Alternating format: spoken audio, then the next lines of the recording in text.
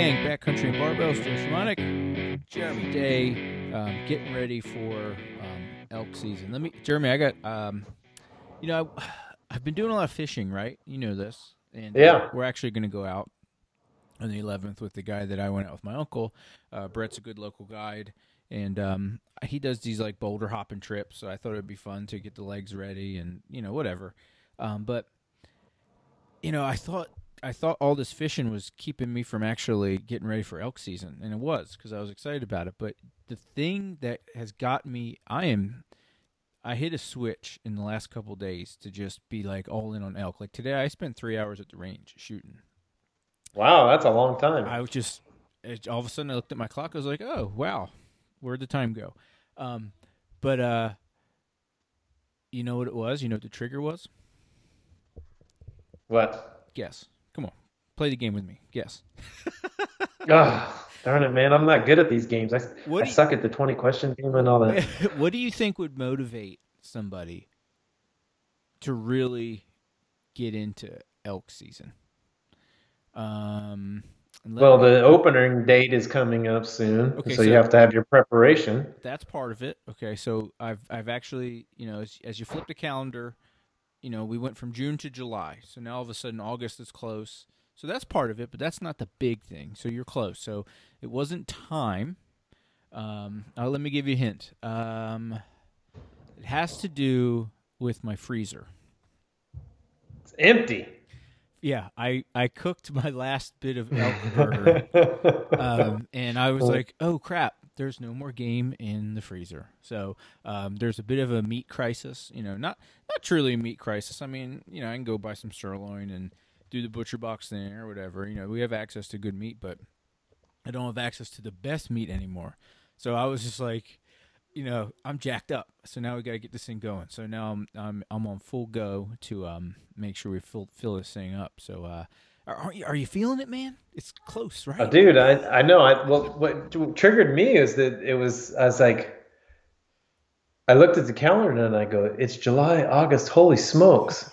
There's only like 8 or 9 weeks for preparation. Yeah, giggling about it like a little girl. I'm fired up. I know, dude. I'm pumped. So we've got 1, 2, 3, 4, 5, 6, 7, 8, 9, 10 weeks. Yeah, well, and you think, that's a long time, but it's not. I mean, I'll write. No, it'll come up on you. Yeah, I'll write a 12-week cycle for somebody, lickety quick, and all of a sudden you're here to there, and they're testing out, and it happens really fast. I mean, you're right in that. I would say you're right now. I would have to say you're into like preseason training. You know what I mean? Yeah. Like if there's any real discrepancies in your game, you have to really hard charge what's going on there. And I actually wanted to start that off with some low hanging fruit. That's probably like a physical limitation for most folks, and it's something you brought up last week that we didn't get to because we kind of got sidetracked by a really good conversation, which is pull ups and upper body strength.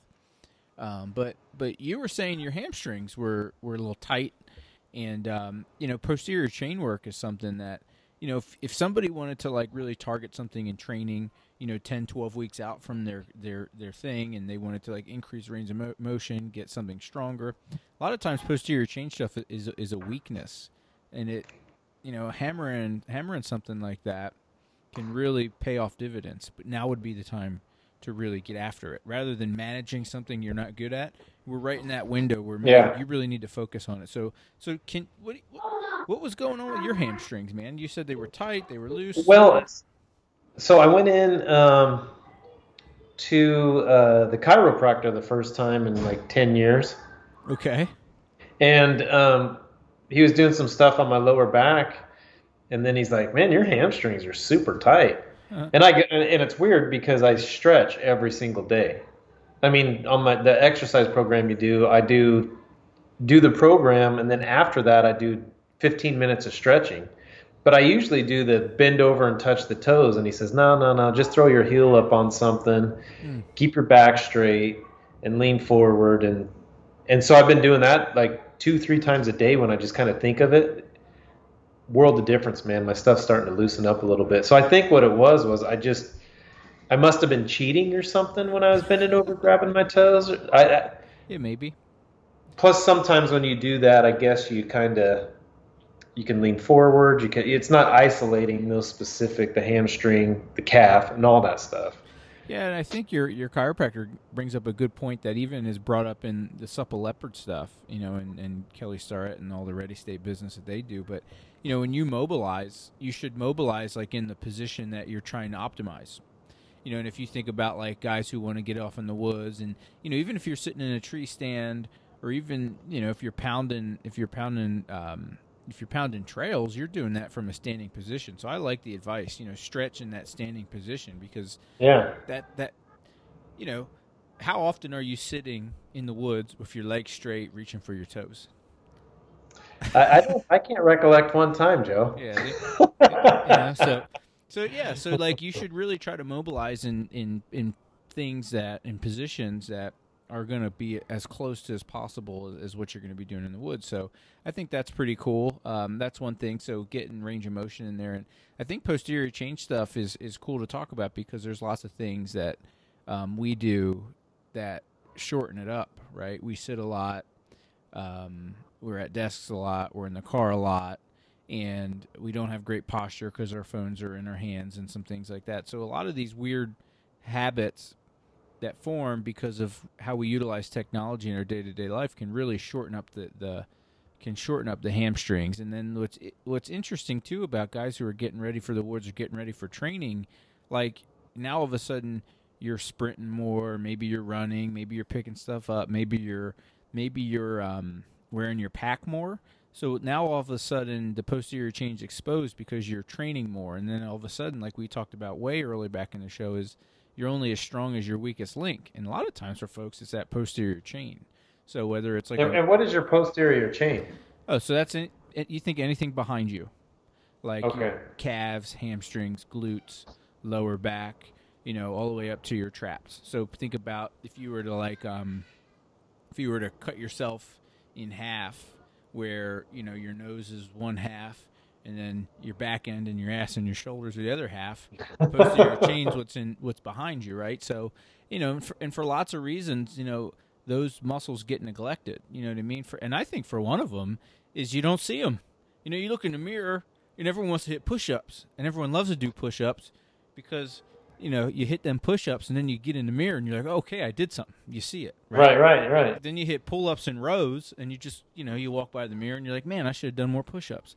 Because you can't see them, right? So I think you lose sight of it, and they're harder ones they're harder muscles to work for that reason, and then, but two, they're really debilitated. They're really debilitated by habits. Like even right now, I'm sitting on this hard chair. If you think about how you sit when you're seated, your hamstrings get really short, and then when you sprint, perhaps that's when they would be at their longest. So think about what humans do most days now. I mean, we used to kind of mill around, walk around. We'd sprint a little bit to chase things, and we were maybe baling hay. And as you get more industrialized, and now a lot of us are involved in tech some way, or teaching, or sitting, or riding in your car. But now all of a sudden we've taken it to that place where most of the time our hamstrings are short, and that's just bad. So you have to balance that out, and it's really tough to just get right into sprinting and lunging and that crazy stuff. So, I think it's a place that folks need to probably, if you're gearing up or ramping up your training in some way, shape, or form, before you go super hard, you need to spend time strengthening and mobilizing that posterior chain. So, but yeah, it's actually been loosening up my lower back and everything. I mean, it's been pretty nice. And like I said, I stretch every day. Yeah. But it's the right stretch, I guess. Yeah, the right stretch and not cheating it, right? I think a really cool warm up that I'll do to just get that thing activated is I call them like heel to toe walks. So if you can imagine the first stage in this warm up drill, and like when I warm up to train, like I don't do a lot of static stretching, like the stretch you were talking about, prop your leg up and reach for your toe. I'll do that at the end, and I'll hold that for like 2 to 3 minutes. And I think that kind of static stretching is really good post-workout when your muscles are vulnerable, you've worked them. You can elicit some recovery response by slowing down, breathing slow through your nose and stretching. But pre-workout for warming up your hamstrings, a really simple drill that I like is just what I call a heel-to-toe walk. So the first part of this is you can imagine just kind of marching like a pigeon, kind of heel to toe, toes forward, Right. and your steps are really small, right? So then what I'll do is, if you can imagine your right foot in front of your left foot, heel to toe, I'll keep my back leg flexion in it, like it's bent. I'll keep my front leg straight, and then I'll just kind of reach for my toes as far as I can, where I'm thinking about just sliding my hand down the front leg. And I'll go down as far as I feel tension. And then I'll stand back up, repeat with the other side. And what I'll do is over like 10 meters or, 10 yards, however far I'm going to march, I'll march forward and backward. And over the course of that march, I just try to reach a little further each step, rather than trying to force myself into the end range. And that kind of heel-to-toe march is just a really simple, really dialed-in warm-up where it looks like hiking a little bit, right? Because you're actually moving, you're actually walking, and you're actually, with each step, if you tinker with breathing and going slow, you can really see the increase in range of motion that you're creating by that really simple drill. So maybe what I'll do is can you imagine what I just said? Does that make sense? Yeah, totally, completely. Especially because I'm sitting here doing it while you're talking. Yeah, it's something easy to do. That's a really simple one. I mean, we were talking about when you're working your hamstrings,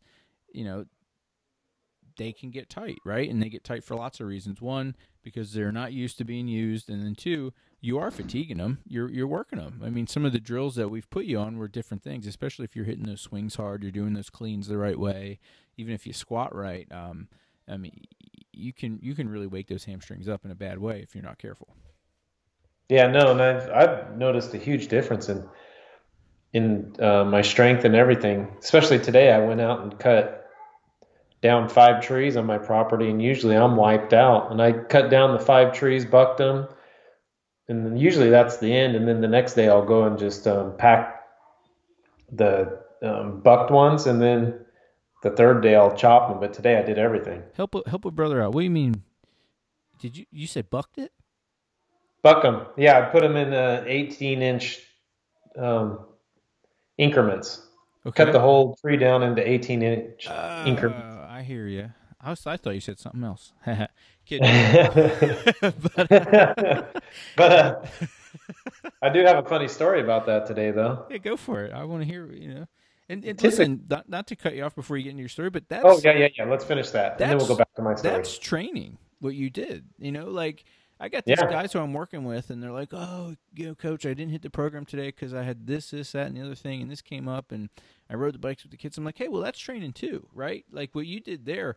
What's going to simulate better for the mountains than cutting down 5 trees and bucking them up, right? I mean, you're going through everything that you need right there. So I think that's fired up, man.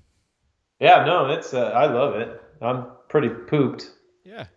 I went 5 hours straight, and 2 hours I was chopping wood, and but like I said, normally I'm pretty wiped out. But I was telling Michelle, I was like, man, I feel so good. And my knees haven't felt this good in 10 years, 15 years. You're a young man again. I am. Well, it's just doing the right movements, right? Not overdoing it, I guess. Where before I was kind of sneaking a few things in each workout.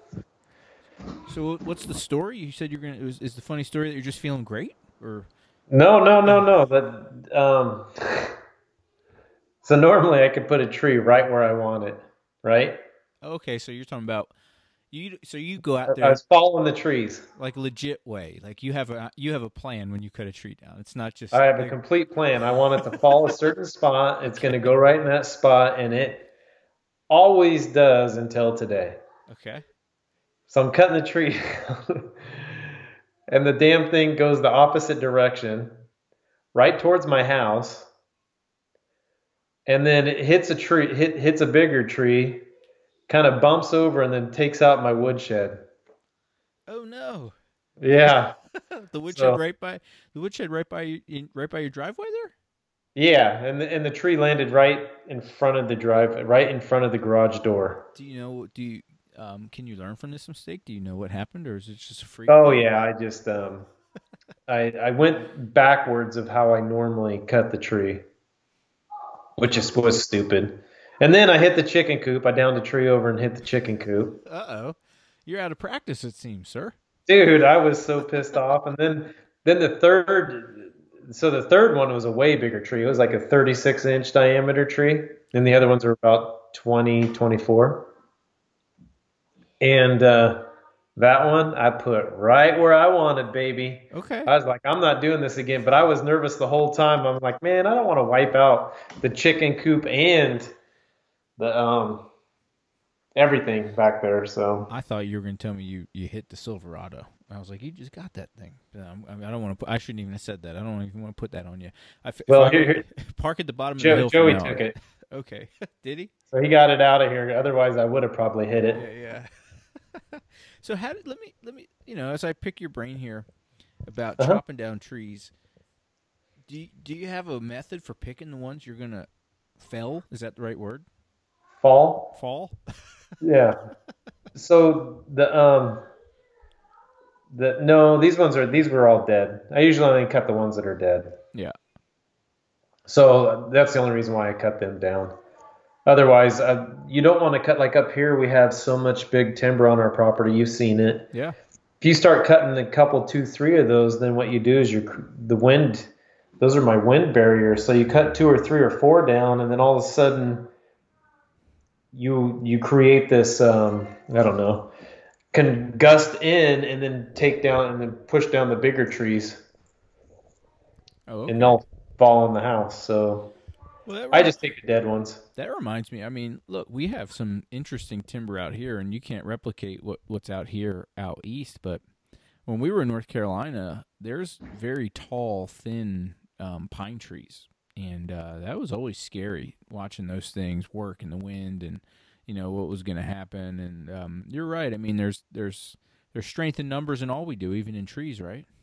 Absolutely. Yeah. So, no, that's cool though. But I mean, what you did is that's probably the best work for getting ready for elk camp, I think, because elk camp's work, man, and it's not predictable work. It's not work you Right. can like isolate in the gym and replicate. And when you're talking about pulling trees, hacking at trees, moving trees, I mean that's the stuff that's going to get all those interesting muscles, that you're not going to hit in hamstring curls and tricep extensions, right? But that's also why when we talked about manipulating your program, that's why we started throwing in like the sandbag cleans and stuff, because those big compound Yeah. movements do get a little bit of everything. But the cool part about the training is you can isolate things for safety. So then what's really cool is the training we put you on sounds like it's working. If you were able to go out and knock down 5 trees and pull them around and come out of that feeling good, that means you're probably on the right program.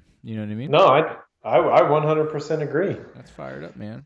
Yeah, I feel good. I can't wait to go. And I think next week I'm gonna start skateboarding again now that my foot's Okay, hurt well, or feeling better. be careful. When we talk about, let me give you. So when we were in football camp, we weren't supposed to be on bicycles and things like that. When you're in that August window going into the first game and getting ready for camp, nothing new, nothing crazy. Watch yourself. We don't. But funny story on my Yeah, end. my old age now, I'm wiser when I'm out there. I don't try to do the, McTwist and stuff anymore. Well, I know what that's like.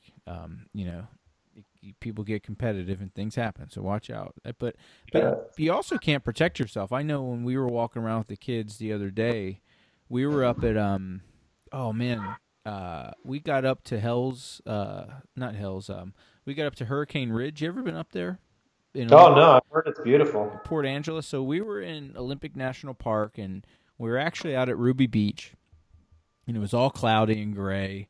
And my wife was bummed. She was like, "Man, I really want to go out to Hurricane Ridge. It's a good drive from there, but I want to catch. She wanted to catch the views, but I was like, it's not. It doesn't look like there's gonna be much of a view. It's gray." And she goes, "I don't know.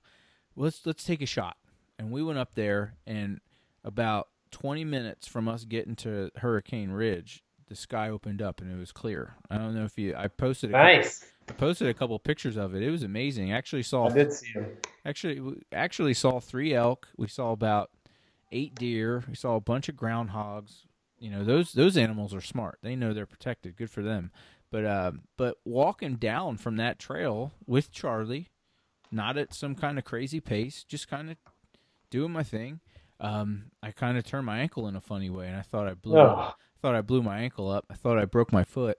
But you know, Hold it, Jeremy. yeah, Dr. Shamanic here, my wife, she looked at it. She goes, "You're fine. There's nothing. It's not swollen." I'm like, "Good." But So did you stop crying at that point, or did you keep going on and on? I stopped bitching. You know, I stopped bitching a long time ago. She don't care what you know.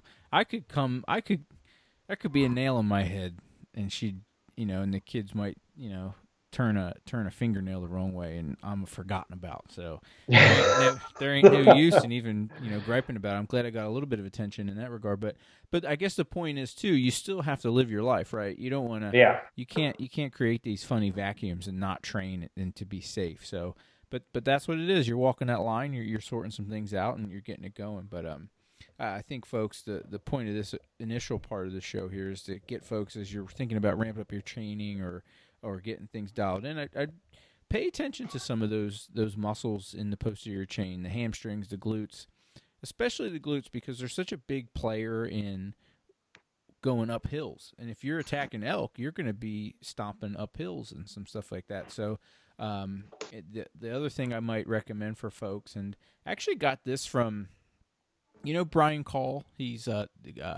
he does cool content, and talking to him, Gritty Bowman. yeah, and just, you know, guys post drills, and you make a comment or two, and I asked him on a post, you know, what he thought, how heavy the back squat needed to be in terms to like simulate time in the woods. And his actually response was a pretty good one, is that he just thought lunge variations were a better simulator for the woods. And that's why right around now I start to get away from squatting patterns so much, and I really start to emphasize lunging patterns. But one lunge that I've never really done a lot with is that reverse step lunge. So that's another great way to just isolate some posterior chain stuff.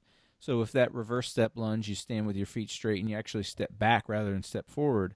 But that I've found that is a really good strengthening drill, really simple. It's one that anyone can do right now, even if you're stuck in some kind of still COVID situation, or you just want to be, you know, you're someone who's just deciding that I don't feel like going to the gym right now. But you can load that drill in any number of ways, whether it's a barbell on your back, a kettlebell at your side, your pack on your back. But that reverse step lunge is a really great way to now, you know, we've warmed up the hamstring with that kind of heel to toe march with a reach, and then we can strengthen it with some kind of loaded reverse lunge. And I've had some good success with that. Do you have reverse lunges in your spot, in your setup? That's what I always do. That's what I've always done. Do you ever load it anyway? Yeah, I do. So in this workout that you got me doing on the lunges, that's what I do. And then I throw 30 pounds on one side. Sweet. And then I'm going to bump it up here to 60 next week. Yeah, and you know what? Only because I don't have anything in between 30 and 60. Yeah, and you know, I think that's smart. And like, you know, there's also some cool research. You know, there's a cool doctor. I don't know if he's a physical therapist or a doctor or a surgeon, but Stuart McGill did some cool research that showed that these strongman type moves where you load things on one side are actually really great core drills. And it's I think the best core exercises you can do to get ready for elk season. Because, you know, if you load something relatively heavy on one side, the other side has to compensate. So as you work through those lunges, it's just a fun way to do it. So, like, just exactly like you did, you could do sets of 8 with a kettlebell on your right side, and then alternate your steps, and then slowly bump the weight and the reps up in fun different ways.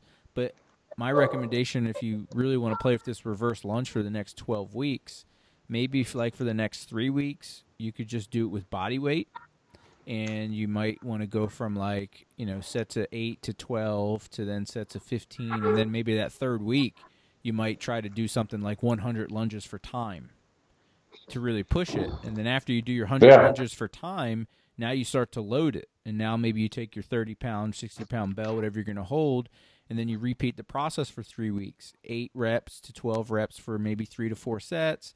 Then maybe for 4 to 5 sets, you're going to bump up the reps, and then you have some kind of test where maybe you're going to do, how many can you do in 5 minutes now? But then that third cycle, as you approach elk camp, now you might want to load your pack. Now, and the point here is the closer you get to your actual season, your training should really begin to look like it more. And the further away from you are, you can maybe do some things to manipulate some weaknesses. So it's just something to consider as you're building a program out. It's something that I consider doing. And right now, as we're in that 9 to 12 week window, it's something to really think about. And, just some ideas on strengthening the posterior chain, not just opening up. And then if you really get into it afterwards, do your static stretching that you were talking about. And I think it'd be a home run. If you literally, guys, I would say if you don't have any time, you need to find 15 minutes, 20 minutes, 3 days a week, and kind of go through a simple lunging protocol. I mean, I know lots of guys that we've talked to, they're like, man, you just need to want to do it, right? And I'm just like, yeah. I don't think that's enough. I don't think, all things being equal, I'd rather be stronger. All things being equal, I'd rather train for it and need it and not have it than have it and not need it. Or if I screwed that up, I think you know what I'm talking about. But, man, we're in that window where you should be, if you're paying money and you're buying gear and you're e-scouting, man, find the time to start working, you know what I mean, and get ready for the woods so you can notch that tag. Well, yeah, and you won't regret it. That's for damn sure. No, I don't think so. Yeah, that's right. That's right. I like hearing that. All right. Fired up. So Yeah. Aside from the physical stuff, which is awesome, one thing, too, that got me fired up is just spend time on the range and start to dial in your gear. I'm sure you've been around this long enough where guys pull their bow out of the case August 1st, and they're like, oh, shit. It don't work, and then they're waiting in line. Waiting in line at Sportco, and they get screwed. So, so I wanted to talk a little bit about that process. About do you have a again we're putting ourselves in that 12 to 9 week window. Do you have like a my bow's ready checklist for elk season? What I do, like this time of the year, I haven't done it yet, but I'll probably do it tomorrow, is I'll go through and I'll tighten everything on there, make sure everything's tight. Because you don't want to sit here and shoot and then adjust, and then to find out something was loose. So I always tighten everything up, make sure it's nice and snug, and then I'll go out and shoot 3 or 4 times, not, in different days. So I'll shoot like 60 or 70 arrows one day, wait a couple days, shoot 60 or 70 again, shoot 60 or 70 again. Because what I've found for me is that when I pick up the bow and I haven't picked it up for a month, is that when I shoot it, I always shoot to the left, like 3 or 4 inches. And so then what I have to do, and then sometimes I shoot high, but I'm always left and high or left and low. So what I have to do is just regroup myself and do the checklist and align everything up. So the first 3 days, what I'm doing is just completely trying to get back to that natural shot so that I'm not changing my my sights left, right, up, down in 4 days to do it again. So I'll shoot, get frustrated and pissed off because I'm not hitting my target. Yeah. But usually on about the 4th day, I start hitting dead nut every single time. So you prioritize the first thing you end up doing is working on yourself and make sure your process and your techniques dialed in. 100%. Yeah, and that was my first 3 seasons with my bow. My first 2 elk seasons, and then when I first got the bow, before we even met, it was just a matter of what the hell do I do with this thing? I just made this investment. Right. I have no idea how to do it. And I got coached up a little bit and worked through it. But, that's a process that's always ongoing. And that's the most amazing thing about this. I mean, from a distance, you watch an archer and you're like, oh, he stands straight, puts his arm up, pulls the bow back, lets it go. I mean, done right, it looks effortless. It looks simple. And that's what's really weird about it. Like, how do you always recreate that? And I'll say going into my third year, I'm glad that you said that, because I've decided right off the beginning of this and my journey into archery was like, and this is kind of how I take weightlifting too. Like, it's not the barbell's fault. Like, No. it's me right now in the beginning, and I'm kind of in that, and anchoring and finding that process. And what's really cool, and this leads into what's been fun about practicing, that 3 hour practice I had today, no music, no earphones in, no noise, nobody else on the range. Like, and part of my process that's really helped me fine tune my shot process has been deciding that when it's time to train archery, or even when it's time to train my fly stroke, or even when it's time to train weightlifting, like, that's all I do. Like, in especially with something that's technical like archery and even fly casting, like, no radio. And it's amazing when you pay attention to yourself, actually what you can learn about that process. And again, I think that's in contrast to all the things that distract us from paying attention to other things too. And it's been really helpful for me. Yeah, no, that's why I don't like, Jeremy LeBlanc asked to turn the radio on at hunting camp. I say no. When I get on the gravel road, I turn the radio off, everything off, and start to, tune my mind into what's coming up, and that's the job of elk hunting, Yeah. because it is a distraction. There's a lot of things that can distract you, Oh yeah. but one of the things, like, what's really cool when you don't have a podcast playing in your ear or some, song, like, you really start to feel like what's a good shot. Like, today was it's probably the second or third time where I've really felt like I knew what a good shot was, or I knew right when I released it that it was a bad shot, or like I could feel, oh, my shoulder must be creeping, put it down. Like, that was really fun. Like, to Yeah. and again, I don't think I would be getting there if I'm listening to, Joe Rogan talk shit, while I'm trying to learn how to shoot. Like, there's got to be a time where you just say, this is what I'm focusing on. And, it's really weird to say this, but I think I'm actually coming and getting more comfortable with this. And I talked about it last time in the podcast. I've been playing with this Waking Up app, and I've been doing it for, now I'm going on almost a month with it. This whole meditation thing in the morning, and then setting your intentions for the day. Like, it sounds woo-woo and hokey, but it matters.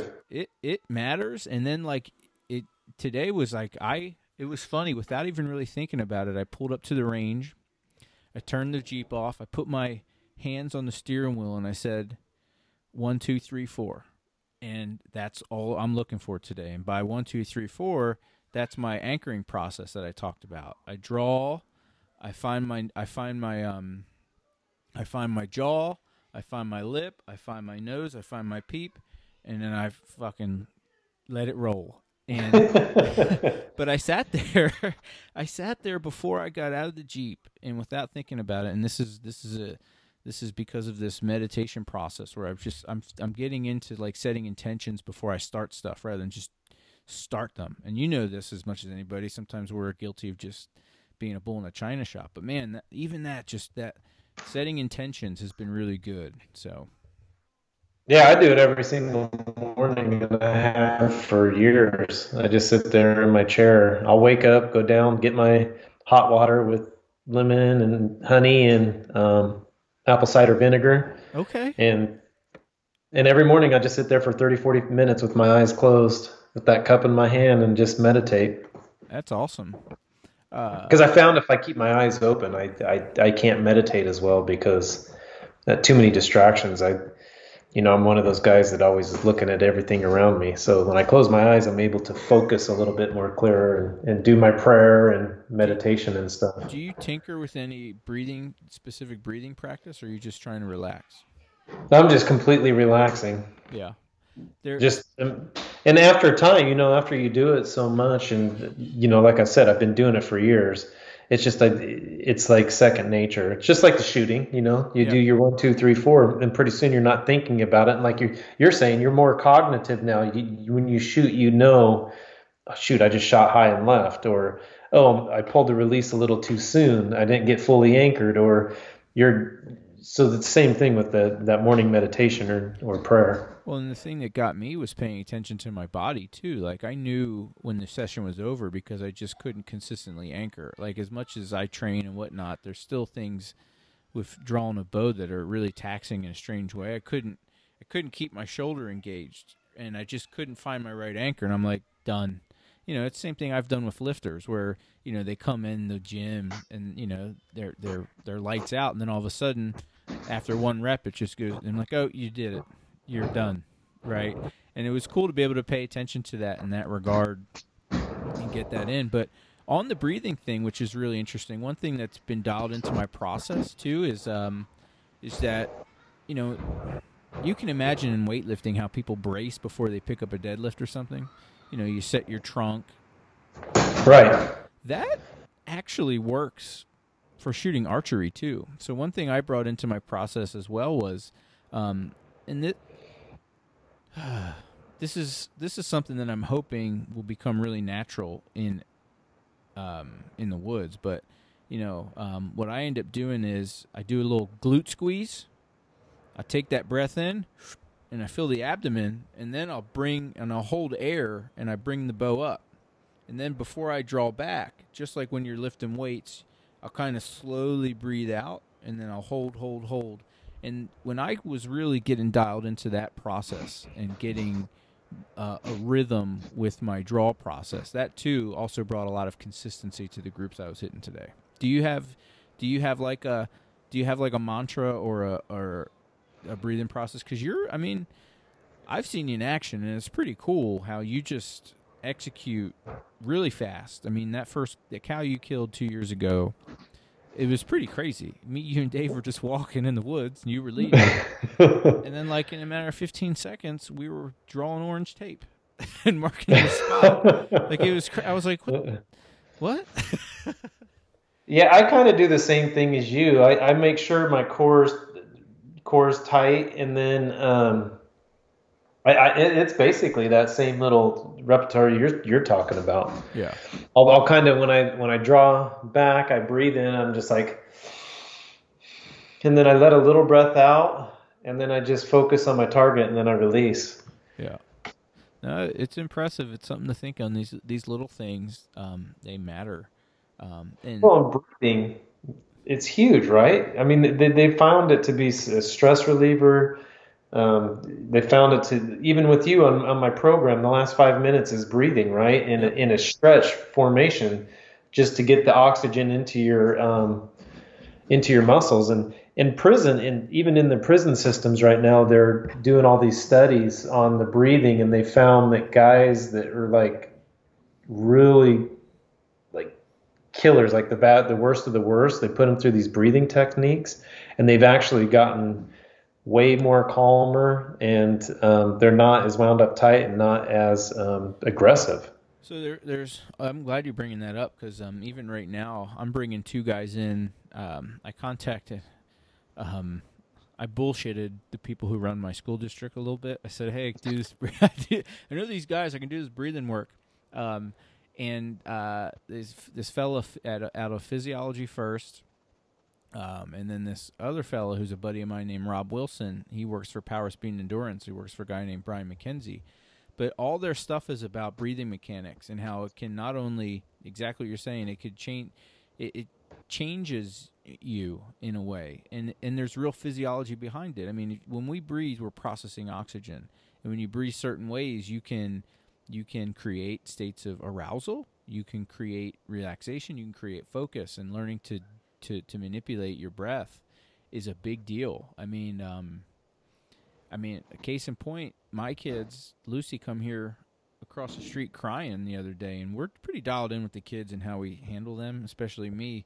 And I don't even talk to her anymore, because when she comes to me crying and can't breathe, I just give her one of these and I point to her nose. I point to my nose, and I'm like, "Hey, when you can breathe through your nose, we can talk." Because look at what a kid does when they come up to you and they're crying, and when you're they're like hyperventilating. When you're taking that shallow breath and that quick shallow breath, you're not getting any oxygen in. You're taking the same oxygen in your mouth and pushing it out your mouth. And then the issue that's happening is because you're not getting new oxygen in, you're building up CO2, and that's building up stress in your body, and it's a really bad thing. And that's why, we have this process, and it's the same thing with the shot process. You just have to do it, and the nasal breathing matters. And I'll have to see about if Rob's actually an archer too. His wife shoots traditional, and he shoots a compound. He's never hunted. I'm trying to link him up with my buddy who lives on the Eastern Shore to go after a Sika deer. But he's a cool dude. He could maybe bring in some neat stuff, because one thing that I'm super interested in dialing in, when I went on that solo deer hunt, I've talked about it on the podcast. It was the craziest thing that ever happened to me. I've never been so like in that hyperventil, the buck fever thing, right? Now this right. This is a little doe walk by this path, but all of a sudden out of nowhere, when I made eye contact with this animal, I felt like I just ran 6 miles. I felt like, my wife called me with an emergency. Like, it was crazy. Like, I couldn't get my chest down. Like, it was wild. It was prom night for me. Like, and it's just like, it was crazy. So even dialing in that breathing for when that happens again, I think would be a big thing. We should probably bring Rob on, and I'll try to get him on and see if we can't talk about it. But it matters, and it's a hot topic. It really does. And it's weird too, right? Like, how do we lose sight of something like that? Talk about distraction. We got bills to pay, mortgages. We want new cars. What's the new streaming service? COVID this, blah blah that. But we forget that, hey, we all need oxygen. Yeah. You know what I mean? We forget about the minor things in life that actually carry us through life. It's crazy. And talk about that too. Like, that's an equalizer, I think, right? I mean, we're, black, white, this. We all need oxygen, right? And if we all learn to process it. So I'm working with some of these guys and I bring those 2 guys up because what we're doing in my district is I'm coordinating 2 breathing seminars that are going to be to teach our staff, where I want to bring in breathing practices to the classroom. Like, okay, oh, nice. What do this is what we do the first 2 minutes of class. We breathe. And I can, a lot of teachers don't like some of this stuff because, well, I got to teach my standards. I got to do this. It's one more thing to do.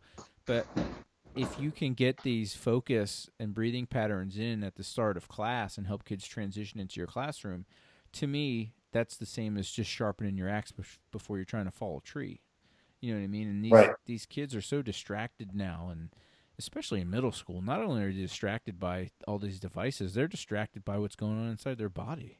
I mean, hormones are all over the place. And that's for real. I mean, again, physiology first. I mean, that's real stuff. Yep. So I'm working with these 2 guys for my district. Maybe I can also see if I can't get one of them to come onto the podcast and maybe talk about some breathing techniques to just simmer things down when buck fever. Or it's hard, man, because when it hits you, it's just like, oh, I mean, it's pretty wild.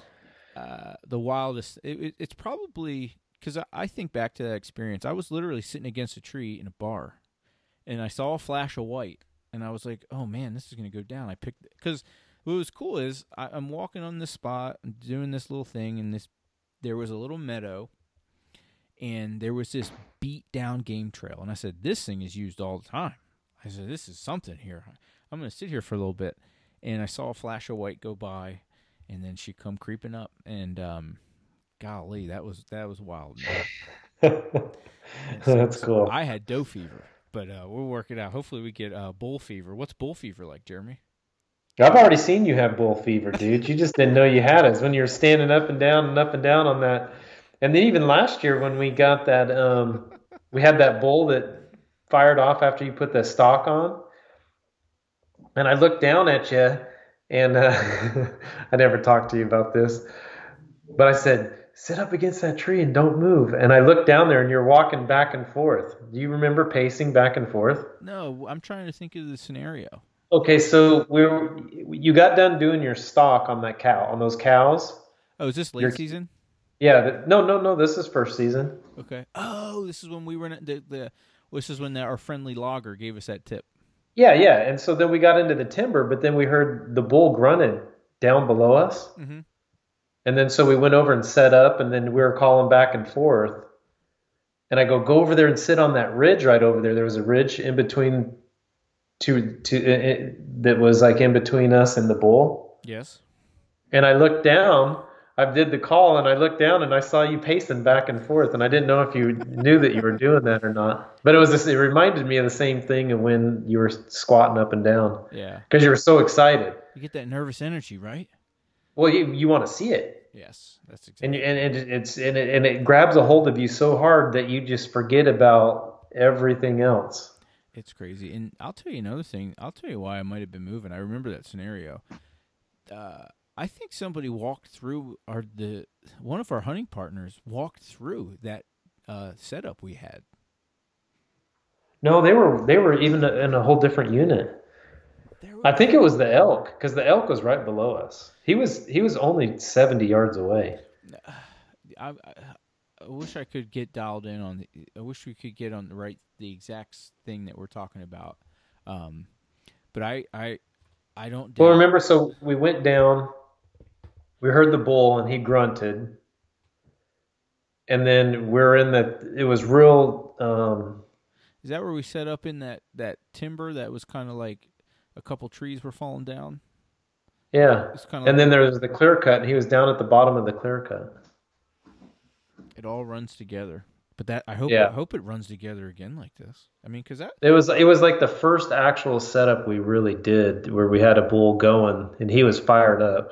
mm, well, I'm excited thinking about it, and I'm excited about the preparation for it as much as anything. And I want to get back into the shop process, and Yeah, yeah. I want your thoughts on this. One thing I try to do something new with the bow or my shop process every year to just get more. Right now I'm pretty reliant on like Ryan Black and you for certain things because I only have so much bandwidth for this. Like that article I sent you, there's like 15 things on your bow to check in. I ain't doing all Yeah. that. Like for me right now, I'll go, hey Ryan, my bow's shooting good, but can you give it a once over to make sure it's technically sound in your opinion? Done that, check. But the one thing I wanted to tinker with was a really simple way to just understand the micro adjustments, Uh-huh. and I couldn't wrap my head around it before on like what to do with those things. But so the one thing in that article that I did like was checking your vertical and checking your right left. That seemed like a really simple thing to do. So what I had done is I set up like a horizontal and a vertical X on the target, and I wanted to understand how my micro adjustments were going to affect it. So it was a fun shoot because rather than just trying to hit groups and bust knocks and try to hit a spot, what was cool is I was working just on those horizontal or vertical lines and making little micro adjustments and just kind of the goal wasn't just to hit a group. It was like, okay, what I ended up doing was I was doing sets of 6, but I would try to hit the end of the one line, the other end of the line, and then hit the middle of the line. But the goal really was to keep the arrow on the line and start to understand how those micro adjustments affect it. And this whole idea Right.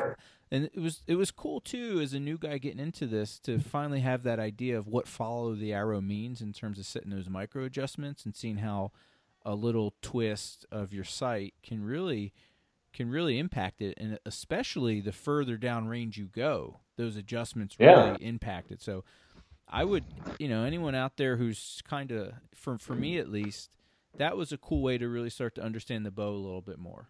And that's I'd like to be down the process of tuning the bow and whatnot. I'm just not there yet. I only have so much time to do it, and I'd rather trust Ryan and you and some of that stuff. But that was a cool place to start to understand some of those micro adjustments. Is there like a thing with your bow that you when you do start to when you do get past your first 3 to 5 days, and now you're like, okay, my process dialed in. Where's your process start with actually looking at how the bow's working now? I usually don't have that much hiccups on it because if you're tightening everything once a year and even twice a year, then when your bow's shooting off once you've got a good shot process, right? Like you said, the arrow's hitting its target every single time. Yeah. And then if it starts to go off of that, then I'm like, okay, what the heck's going on? And then I'll go through and I'll retighten everything to see if something's loose. And that did happen to me. So what are I you want to tightening in particular? You just like you taking like an every Allen wrench to like your sight and I take an Allen wrench to every anything and everything on that bow that can be tightened or loosened. I go through and I tighten. oh, very cool. So you've got mounts for your sight. You have your sights. You have the peeps on their sight. You have um, your drop away rest. There's two on there. Yeah. You have your cams. You have your stop on your cam. You have your quiver mounts. You have your the other thing you have is what else you got? Your stabilizer, and then there's a few other components on there, but and even the where the limbs are at, I make sure that those are nice. That they're that they haven't backed out or what have you, because I always bottom mine out, so that's why I could do it that way. If you're shooting 60 pounds and your bow goes up to 70 pounds, and that's not going to work. But I go through and I tighten every one of those components, because 2 years ago we were out hunting and I went back and I was like, man, I'm shooting way, way low. And then I was like shooting left, and then I was shooting all over the board, and I couldn't figure it out. What would happen though was that my my rest, my drop away rest loosened up. So then I had to go through and do all this micro tuning, because I mean, just like in that article, you move it 1/64th of an inch and your shot's completely different. Yeah. So you're having to, I mean, it took me about 150 arrows to get it back to where it was. Yeah, with all that power and technology, I mean, there's a lot that can happen. And it's funny you say that, because there was a moment when I was shooting today where, as I was making those micro adjustments and just playing with it, I forgot to completely tighten one down. And when I shot, the bow vibrated in a funny way. I said, what the hell is that?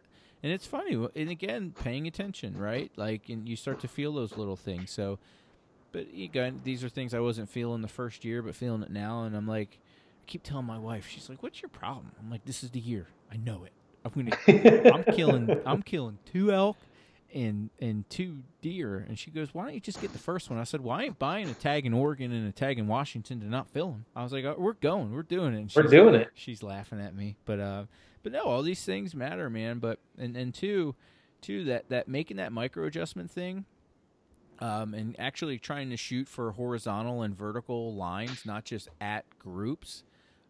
It was a fun game I started playing, and it actually kept me engaged in the It's probably why time slipped away so much. So I did that at 20, 30, and 40 yards, and then I think next week, if I can get another shot in, my next time, I'll probably go 30, 40, 50, and I'm going to try and walk things out that way, where I can start to hit some longer groups. My goal this year, last year with Ryan, we were out at that Tacoma Sportsman Club, and I hit 2 X's at 80.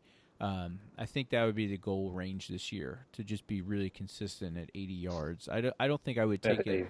Last year I wouldn't have taken an 80-yard shot, but it was cool to go in the field knowing that it was there. But I would have taken a 50-yard shot. So this year I would like to be comfortable enough where I could maybe take 60, right? So we'll see. That's a goal. So I'm working it out. Yeah, you should share with everybody how what your shot process was on that horizontal and vertical, because they're probably wondering what you were doing on an X or a T formation and how you were doing that shot. Yeah, so I was just so like my sight has 2 micro adjustments, like I think probably most, where you can move the sight up or down, or you can move it left or right.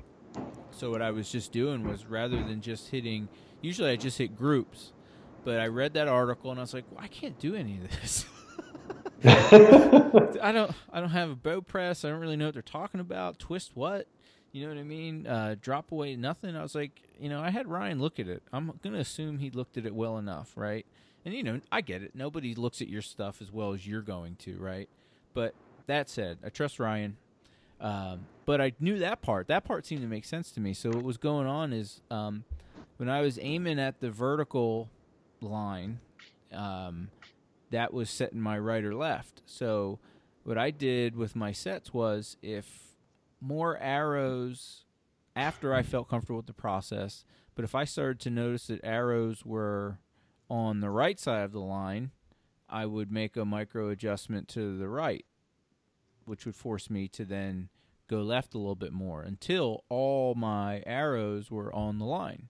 And then I repeated the process with the horizontal line, playing with my my up and down adjustments. And by the end, if you put 2 and 2 together with the right, left, up and down, then all of a sudden you're hitting it in the middle where you want to. So it was a fun thing to mess with. You know what I mean? And it was cool because I used to screw with those knobs, not knowing what I was doing. Yeah. It's like whatever. It's second base for the first time, right? You don't know what you're doing. You're just, whatever. But you grow up a little bit, and you know how to handle your lady. You know what you're doing. So it's the same thing with the bow. Like, I felt like I knew what I was doing for once, and I could really see how, because I used to look at those micro adjustments. I'm like, why do they make such little lines on there? But those little adjustments matter, and I saw that today. Huge. In particular, I saw it how, as you get out further, it really does matter. But I'll ask you a question. Here's one thing that did happen that was actually a point of frustration for me. When I had you can imagine, I set up my X. I have the vertical and horizontal line. I was able to hit really good groups after I sighted in and played with my micro adjustments. I was able to hit really good groups when I aimed for that center of the X. But I also had the little orange stickers. You know what I'm talking about? Them little orange dots.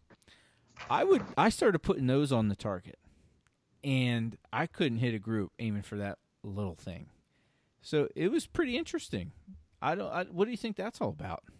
I think my eyesight was fatigued, and it was towards the end of the session, so maybe I'll lend it to shoulder fatigue and just being tired. But that's probably what it was, because typically what you want to do is, you'll maybe have a 3-inch diameter of those orange dots, and you shoot at that for a while. But it's like shooting at distance, right? The smaller the dot, the tighter your grouping usually be, because it's a smaller target. Yeah. So at 20, 30, 40 yards, you have that little dot, and you zero in with your peep sight or your sight a little.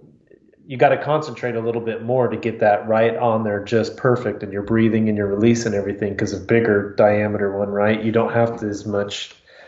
You don't have to concentrate as much. And it's the same thing as when you're shooting from far distance. They always say, shoot at 40 and 70 and 80 yards to be proficient at 20 and 30. And if you ever do that, like here at my house, I only shoot at 40, 50, 60, and 70. And then maybe once a month I go to the 20 and 30. And when I get to 20 and 30, I am dead nut. I mean, I'm X's every single time almost. And it's the same theory with the big dot. You put a littler dot in there, and your shot should be a little tighter. No, because you're having to concentrate more. But I bet you were fatigued if that was at the end. That's why I was surprised about it. But then I would go back and I would hit better groups when I was aiming for that bigger X. It was just interesting. It was a point of I'll be honest, it was a real interesting point of frustration, and I don't know if I was like putting more pressure on myself and forgetting my process because I was trying to hold the pin on a smaller spot, like if I was just forcing something that wasn't there. But it's something I want to tighten up, because the aim small, miss small thing, it seems to make a lot of sense. But today, it was not happening. I was a little pissed about it, but I also do think it was fatigue because every now, 1 out of 3 it ended up becoming I would hit the spot I wanted. But then also I noticed that towards the end of the session, I would be like, that wasn't good. That wasn't a good shot. And then I just shut it down because I was like, I think. Yeah, 3 hours of shooting. I mean, you probably shot 200 and some arrows. I was fired up. Well, the wife had off this morning. And she wanted me to do. She said, do you want to go grocery shopping? I said no, but I'll go grocery shopping if I can go to the range first. And she goes, okay. So I got the pass and I went snuck out. So it was good. I did the old trade, but it was fun. It was fun to work through some of that process, man. And it's fun to start to tinker with the bow and get enough confidence. I don't know if I'm there yet where I'm gonna like take my rest off or adjust my sight and some of those things, but it's cool to finally be confident enough to manipulate the bow a little bit and have an idea or something to talk about for a process for if something isn't right where I can go. But it's part of the thing. You know what I mean? So. Well, and what it does too, Joe, is it gives you confidence in your bow, right? You're Yep. learning and understanding it more. So then the more you understand about it and it's all of its functions and these micro adjustments gives you a little more confidence. Because then when you're out there, you're not thinking, well, what if my sight goes off or what if this? Now you're thinking, oh, I can adjust if I need to. My beau's name, she likes to be addressed by Beatrix. That's her name. She likes to be Beatrix? Beatrix. All right. That's funny. That's it's a throw to one of my favorite set of films, the Kill Bill movies. Beatrix Kiddo was the hero in those movies, and I figured my beau would be a badass broad. If my beau is, because she's kind of curvy, she's warm, but she's deadly though, right? And I was like, that's just like Uma Thurman in the Kill Bill movies, and so I call my beau Beatrix. So I got that going for me, but that's that. But you know what's kind of, I don't know if it's disturbing or not, but why are you thinking about this? Thinking about what? But I mean, that's a lot of thought into how to name your bow. Oh, well, I feel like I'm gonna be asking a lot from this bow, and I know I like it though. yeah, I think it's cool. just I feel like outside of a vehicle, it's like the biggest personal investment I made in one thing, right? And it's not cheap. This Isn't that funny? You can compare it to a vehicle. yeah, I mean, look, this bow I'm shooting is double what I paid from the first car I drove. You know what I mean? Yeah, it's nuts. So, I mean, but it sounds weird, but I think even if it's made of carbon fiber, I think that there's a soul into something, right? Yeah, And I think that part of that comes from you giving a rip about it. You know what I mean? And whether or not that's real, it's real to me. You know what I mean? So rather yeah. than No, say, you put a lot of thought in that, dude. You threw out that explanation. I was like, damn, I didn't even know how to ask the question. I hey, probably didn't answer it in a very no, you asked it nice right. way, You but. asked it right. But Hey, that's weirdo. cool though. I think it's a good idea. I think I name all my trucks. Yeah. So this. I mean, I want a lot from this thing. The goal this year is, like I said, I'm like giggle about it, but if we can get a couple elk down between the two of us, then that's meat for the year, and it's really good meat for the year. And Oh yeah. the more I can, I really do. I'm starting to really come into this idea that we can manipulate things by just being positive, putting thought to it, and paying attention, and really setting intentions towards that. And I'm hoping that at the end of the day, it all adds up to dead animals that I can eat. I think so too. I mean, my goal this year is to slow down Yeah, because I tend to next ridge it. I got to get to the next ridge. I got to get to the yeah, next ridge. So I'm with you. I think the other thing that I want to, aside from getting dialed in with the bow, my thing this year too is really I want to put more time into scouting the spot out. In particular, where we're going to be going in Oregon, right? To just lay out a game plan, right? That and have more of an idea of what's going on there. But that'll be. We talked about e-scouting in our last one together, so make sure you guys check that out and make sure you guys are scouting. Make sure you're putting your time into it. But it's something that matters. It's something that I seem to. I picked up jujitsu. I picked up hockey a little bit, and but this hunting situation has kind of kicked a big part of it. Made me dial weightlifting down. It made me dial CrossFit down. It makes me I prioritize other things so I can do this more. Like it's been a game changer for me, and I think in a really good way. And in fact, I think it's changed my training in a way where I'm training more for longevity's sake. And I can't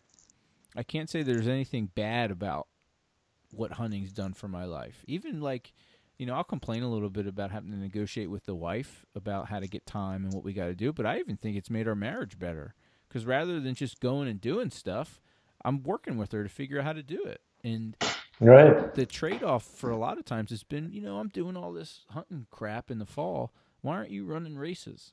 And so you end up supporting her in that regard. So it's been really good. I think done right, I don't think there's anything wrong with hunting. I love it. I think it's been the greatest thing I've brought into my life in the last, 4 or 5 years. It's been awesome. It's been a big game changer. It's making me Well, grow up. hopefully we get you that big elk this year, and then it's over. Oh, it's already over. I mean, I'm talking to my wife right now. There's a spot. I'm looking at it right here in my house. It's above. It's a perfect spot for a great Euro mount. And it's above the door. And the cool part about it is when people come in, they won't notice it. But when they leave, they'll see it. And then it'll make them stay in my house longer because they're going to ask me about it. I know. I got the game plan already. I'm excited. But I did want to bring up one other thing as we're talking about pretty ladies all show. I have one thing I'm paying attention to a little bit. Something happened today as I was driving away from the range, and I have to get it off my chest. I think I have a closet pump up song that I didn't know pumped me up so much. Do you ever hear the song? It's a country song. Do you know Reba McEntire? Oh yeah. I had a crush on Reba McEntire when I was in like elementary school, and I still have a crush on her. I'll be honest with you. If I don't know how old she is, but I would take a swing. But I was driving out of the bow range today, and Fancy came on, and I thought this song is excellent. That is a good tune. It pumped me up. I'm driving down this country road, blaring Fancy and singing at the top of my lungs. And it made me think, Mom was going to move me uptown, But I was thinking, even from a guy perspective, it's my turn to move myself uptown too. So it kind of brought that bow session. I don't know what it was, but it was like I felt just like Fancy today. That I took on top of the world, baby. Yeah, I took a step today towards taking my own archery process, and it was just awesome, man. So I felt a little fancy. Felt a little fancy, but it made me think that Fancy might actually be my closet pump up song, man. I don't know. Every time that song's ever come on the radio, even with like grown men in the room, I'll sing it. I don't care. It's a great song. It's one of them songs. Well, we'll have to listen to it when we're headed over for our big Oregon trip. Yeah, we'll have to play Fancy, and that'll get me in the moment. But you gotta. So as we drive into Oregon, or as we get ready for this, I mean, I'm thinking about how to further my process being new into it. Is there anything being seasoned like you are, where what are you looking to? Have you set an intention, or is there something this year? You brought it up. You said you're going to be slowing down. So how? Yeah, I'm going to try to slow it down. How are you going to force that? Do you have a mechanism? Well, instead of getting that reaction to just take off running and go to hit each hill, I just got to mentally tell myself to just, slow down in the woods. So through meditation here in in about 3 or 4 weeks, I'll just start trying to tell myself, I'll put myself in scenarios where I usually will kind of rush, and then I'll just, no, I got to slow down. So I'll just mentally visualize it. Oh, I like it. So tell myself to slow down. When I do this breathing in the morning, there's a process where when I'll get into it by just thinking in, out as I take breaths. I wonder if as you're sitting in your chair drinking your cider water with your honey and lemon in it, that hot delicious drink. If you could just maybe breathe on the inhale through your nose, you think slow, and on the exhale you think down. Maybe that's it. There it is. That's a good idea, dude. So listen to this. As we have our little goals, I'll remind you to slow down, and you remind me to calm down. How about that? That seems to be what we need to do. All right, guys. Well, that's us, Jeremy and Joe here. We're going to slow down, calm down, get ready for elk season. I hope you can. Do you think the listeners can sense my enthusiasm for this season coming up? I can't stop smiling. I think so, just because of your newfound song. Golly, I don't know, man. I'm really pumped up about this year too. I think there's going to be a lot of excitement, and it's going to be a good season. Yeah, I think it's gonna be great. We got. Do we have confirmation on the new hunter? Do we have a new elk hunter coming in camp? Do we know this for Yep, sure yet? Andreas has said that he's going to be there. And I wanted to put this by you. One of Eliza's physical therapy students actually got stationed here at Fort Lewis, and he's an aspiring archer, and he's going on a full deployment, and his deployment is in October. So I was gonna maybe invite him out. He's a young kid, and even if he You doesn't should get do it. licensed up, I was thinking maybe he could come around as like a last thing to do before he actually goes overseas. And I didn't know if that might be a cool thing to bring into camp. What do you think? I think it'd be awesome. And I was thinking that when we hit the Washington opener, it might be a good weekend because we're gonna hit that weekend. So I'll be in contact with it. But I think too that might be something for you guys to do. I mean, Jeremy's really generous with who he invites and brings to camp, and I've been I've packed out 3 animals and killed a turkey, based off of Jeremy being awesome and generous with his time. So maybe I really want to pay that forward somehow, bring a new guy in, and I think that would be a really cool thing for all of us to do. So keep that in mind, guys. Keep paying it forward. I think we need good guys in the woods, and everyone needs to experience how awesome this can be. Before we go though, Jeremy, let's let's say nice things to our friends at Ellsworth Socks. What do you think about that? That sounds good, man. Most advanced socks in the game, patented V channel technology. I've been screwing up wearing them a lot, Jeremy, lately. I've been actually like fully submerging my feet in water. The socks won't keep your feet dry if you do that. I'll tell you that right now. But even when you do that, I've noticed the socks dry exceptionally fast, which is unbelievable. Case in point, when we went up to Lake 22 as a family, I think about a month ago, uh, we were soaked, and I had the Ellsworth socks on. My kids had regular, you know, they had cartoons on their socks, so that means they were made of cotton. Um, their socks are still wet 3 weeks later. You know what I mean? That I'm exaggerating, but by the time we got Yeah. home, my feet were dry.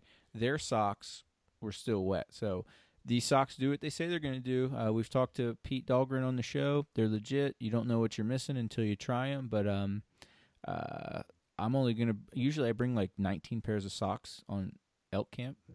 I'm only bringing 2 this year. I'm going to bring 2 Nice. pairs of Ellsworth. It's going to lighten the load. So get on with it, guys. And if you do you remember the code? What's the code?